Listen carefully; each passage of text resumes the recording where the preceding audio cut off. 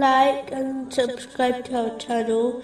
Leave your questions and feedback in the comments section. Enjoy the video.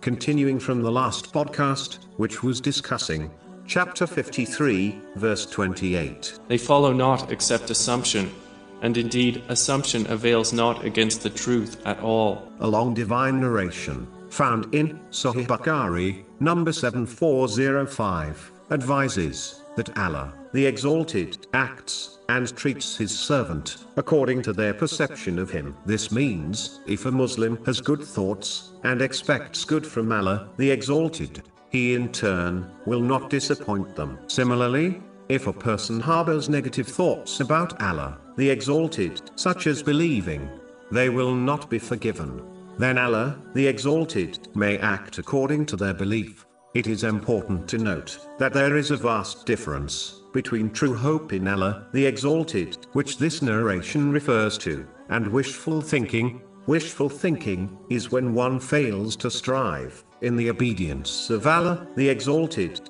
turns away from his commands, and then expects Allah, the Exalted, to forgive them. This is not true hope, it is merely wishful thinking. This is like a farmer who fails to plant any seeds, fails to water their crop, and still hopes to reap a large harvest. True hope is when one strives to obey Allah, the Exalted, by fulfilling his commands, refraining from his prohibitions, and being patient with destiny. And whenever they slip up, they sincerely repent, and then hope for the mercy and forgiveness of Allah, the Exalted. This is like a farmer who plants seeds, waters their crop, dedicates effort to keeping the crop healthy, and then hopes for a large harvest. The Holy Prophet Muhammad, peace and blessings be upon him, has summarized this explanation in a narration found in Jami Tirmizi, number 2459.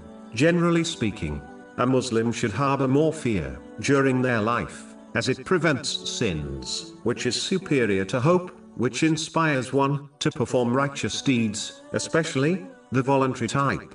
But during periods of illness and difficulty, and especially at the time of death, a Muslim should have nothing but hope in the mercy of Allah, the Exalted, even if they have spent their life disobeying him, as this has specifically been commanded by the Holy Prophet, peace and blessings be upon him, in a narration found in Sahih Muslim, number 2877.